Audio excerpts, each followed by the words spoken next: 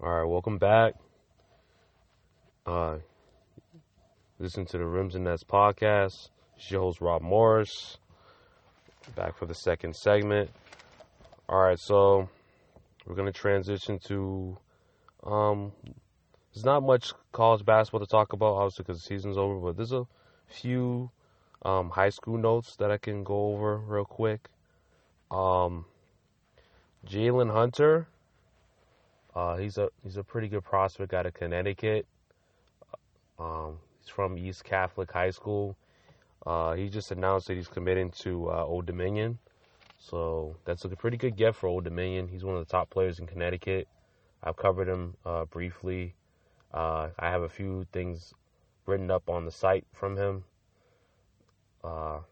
Obviously, I had him under my breaking news. The tracker up. The breaking news tracker. So I wrote a little note on him that he committed to Old Dominion. So congratulations to him. He's pretty good guard. He's 6'2". Weight is not listed on any of the recruiting sites or any of the recruiting sources, but he's very athletic, very strong for his size. I believe he's probably a little bit under 200 pounds, maybe 180, 190 range. My guess. That's just my guess. I'm not 100% sure. But that's what he looks like in film and all the footage that I've seen of him. But yeah, he does it all. He can score in all levels. Very good athlete. Has good ball handling ability. I've seen him split double teams out of pick and roll situations. So he's a very sound, fundamentally sound player. And he's I don't know. He's gonna bring a lot to Old Dominion. I've never seen Old Dominion's program, I know they're Division I program. I know that, but I believe they play Northeastern, so we might see a lot of him, and he'll probably be in the New England area for games or whatever. So we'll see him play a lot more. I'll definitely have coverage of him. So keep me posted because I'll have a lot more coverage of him because he will be still in the local area, with his games because he's within the conference that he's playing Northeastern. So congratulations for Old Dominion to get that player because he definitely is going to bolster their team. Just I think he'll do well just as a freshman. He's a very underrated prospect. People are really sleeping on him. Connecticut tends to have some prospects that you may not expect to do, on a national stage. Like, obviously, they're not clearly up there with the best of the best, but Connecticut can bring out a lot of great talent.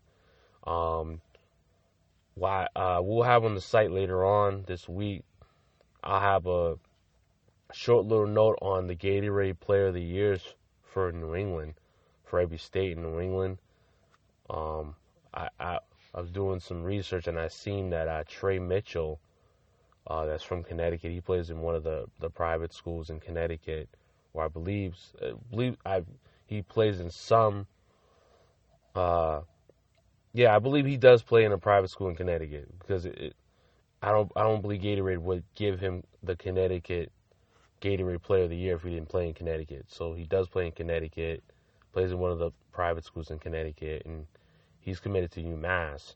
So, like I said, and obviously, UMass is a very sound program in basketball. They're getting better. This year they had a rough year, but they're trending upward. So just give them time. I think that's a very good get to get that prospect. I believe he's a 4-star prospect, I believe. And Jaylin Hunter's a 3-star prospect. So like I said, there's a lot of good talent coming out of Connecticut. I'm also keeping up with Nate Tabor. He's a guard out of Connecticut as well. He's going to be in the class of 2020. And I believe he plays for Sacred Heart High School. So I'm going to keep an eye on him all year long. He's projected to be one of the top players in Connecticut. He's right now as a 3-star. Could be a 4-star. You never know if he has a strong year.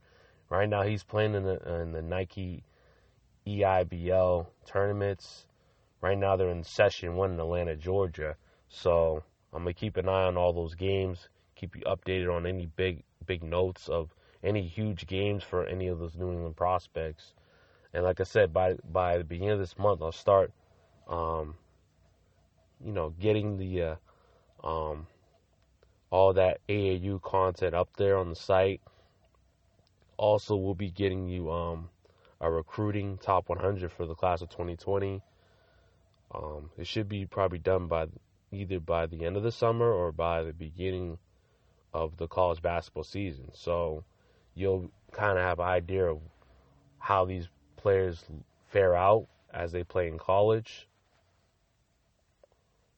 as they go into their first collegiate season, or like basically, I meant to say how these players will come out, how they would fare in the recruiting process as they go into the last year of high school. Basically, that's my 2020 class of 2020. That's what I would want to put down. All the players that will be recruited into the upcoming college season.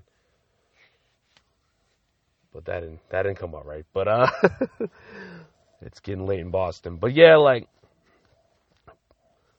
I said, I will have a whole top 100 list of all the players coming into class of 2020 that are going into college in 2021, basically. So that should be done I should be starting that by the beginning of the summer because it's a long list, and I want to get all the resources I can and all the footage I can so it's accurate to the best of my ability, and it should be done by the end of the summer. You'll probably see by the end of the summer, beginning of fall, before the college basketball season starts. So as of right now, I'll keep you updated on any commits, any late commits that are coming up, because like I said, we're heading into May now, and they got to be. I think we're past the decision day, the National Signing Day. I think we're past that, but at times, guys that are under the radar, like a lot of these, New England prospects tend to be under the radar. They're committing a little bit later than the National Signing Day. I'm not mistaken, but I believe the National Signing Day passed.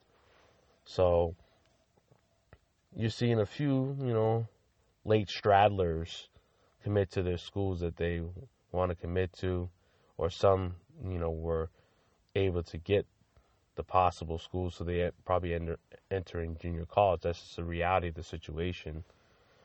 So, they have to look at other options. But, Jaylin Hunter, he's able to get, find a D1 school, which is awesome. So, congrats to him, and congrats to the Jaylin Hunter family. But, like I said, I'll keep an eye on the Nike ILB tournaments, which are going on all summer. You got the Peach Jam at the end. But, obviously Massachusetts has 2 rosters, the BABC and the Expressions Elite. So, also the Renaissance New York also has some Connecticut prospects. And there's another New York team as well that I don't have, I can't remember at this time, but yeah, the New York teams also have some Connecticut prospects because it's close to New York, so they tend to merge into those New York AAU teams. So that, of course, is the under 17. They have other divisions. I'm covering the under 17 because obviously that's a year or two before college, so that's where it's crucial for us, recruiting nuts and draft nuts, to look at these guys, early on, just to see if they can project into a star or project into something, into the next level, into college, into the NBA. So I'll keep you posted on all that. Well, I did see that pretty highly recruited player out of Massachusetts coming into the 2020 class, Quest Harris. I believe he plays for Worcester Academy. He had a 21-point showing in one of these Nike ILB games. Wasn't able to find the footage of it, but he's a very strong, athletic point guard. I believe he's, I don't know his exact height, but like I said, he's definitely trending upward as well. There's not many of the top players haven't had a huge showing yet. Like Nate Tabor hasn't had a new showing. Erickson Bonds, one of the top players in Rhode Island, he plays for Shea High School. He kind of was. It's been tough on him early on. So it's like I said, it's very competitive. There's a lot of talent, but just for you to even get on those teams as a Massachusetts prospect is something, or just a New England prospect is something. So, congrats to all those young men for just getting out there and putting themselves out there, challenging themselves against the country's best. And they're literally playing against they're really playing against the country's best talent in basketball in that tournament. So I'll keep an eye on all that, keep you updated on all those, potential prospects. And so we're gonna wrap this show up tonight. Like I said, I'll keep an eye on the NBA playoffs, keep you posted on the website. Once again, the website is Rims&Nets.com, RIMSNNETS.com. Go visit. I'm working on my social media pages right now. Working on the Facebook page, working on a Twitter page. I don't know what. I had it completed, the Twitter page, but then something happened, and I don't know. I might have to rework something because right now it's not open, so I might have to reopen a new account or either figure out what's going on with Twitter. But I do have a Facebook page that's running. I just had to complete all the details on it, and I'll probably share all the details on the website, give you a link. You'll probably see it on your probably all your favorite social media platforms. You'll see the site and the link and any content that's the latest content. Probably have a link to the podcast as well. All my podcasts are on Podbean at this moment. I'm looking to probably upgrade to Apple Podcasts soon. Maybe going to update to a YouTube channel soon. So keep an eye on that. Like I said, I'm growing every day. I'm trying to expand the brand a little bit day by day. So, because like I said, the content that I give is pretty unique. I mean, I'm giving you all levels of it, from professional all the way to high school. In the local, is all of a local spin. So you might have a few sites that might cover New England, content, but not as expanded that I'm covering it as. So that's something that's a little bit unique to me that you wouldn't get anywhere else.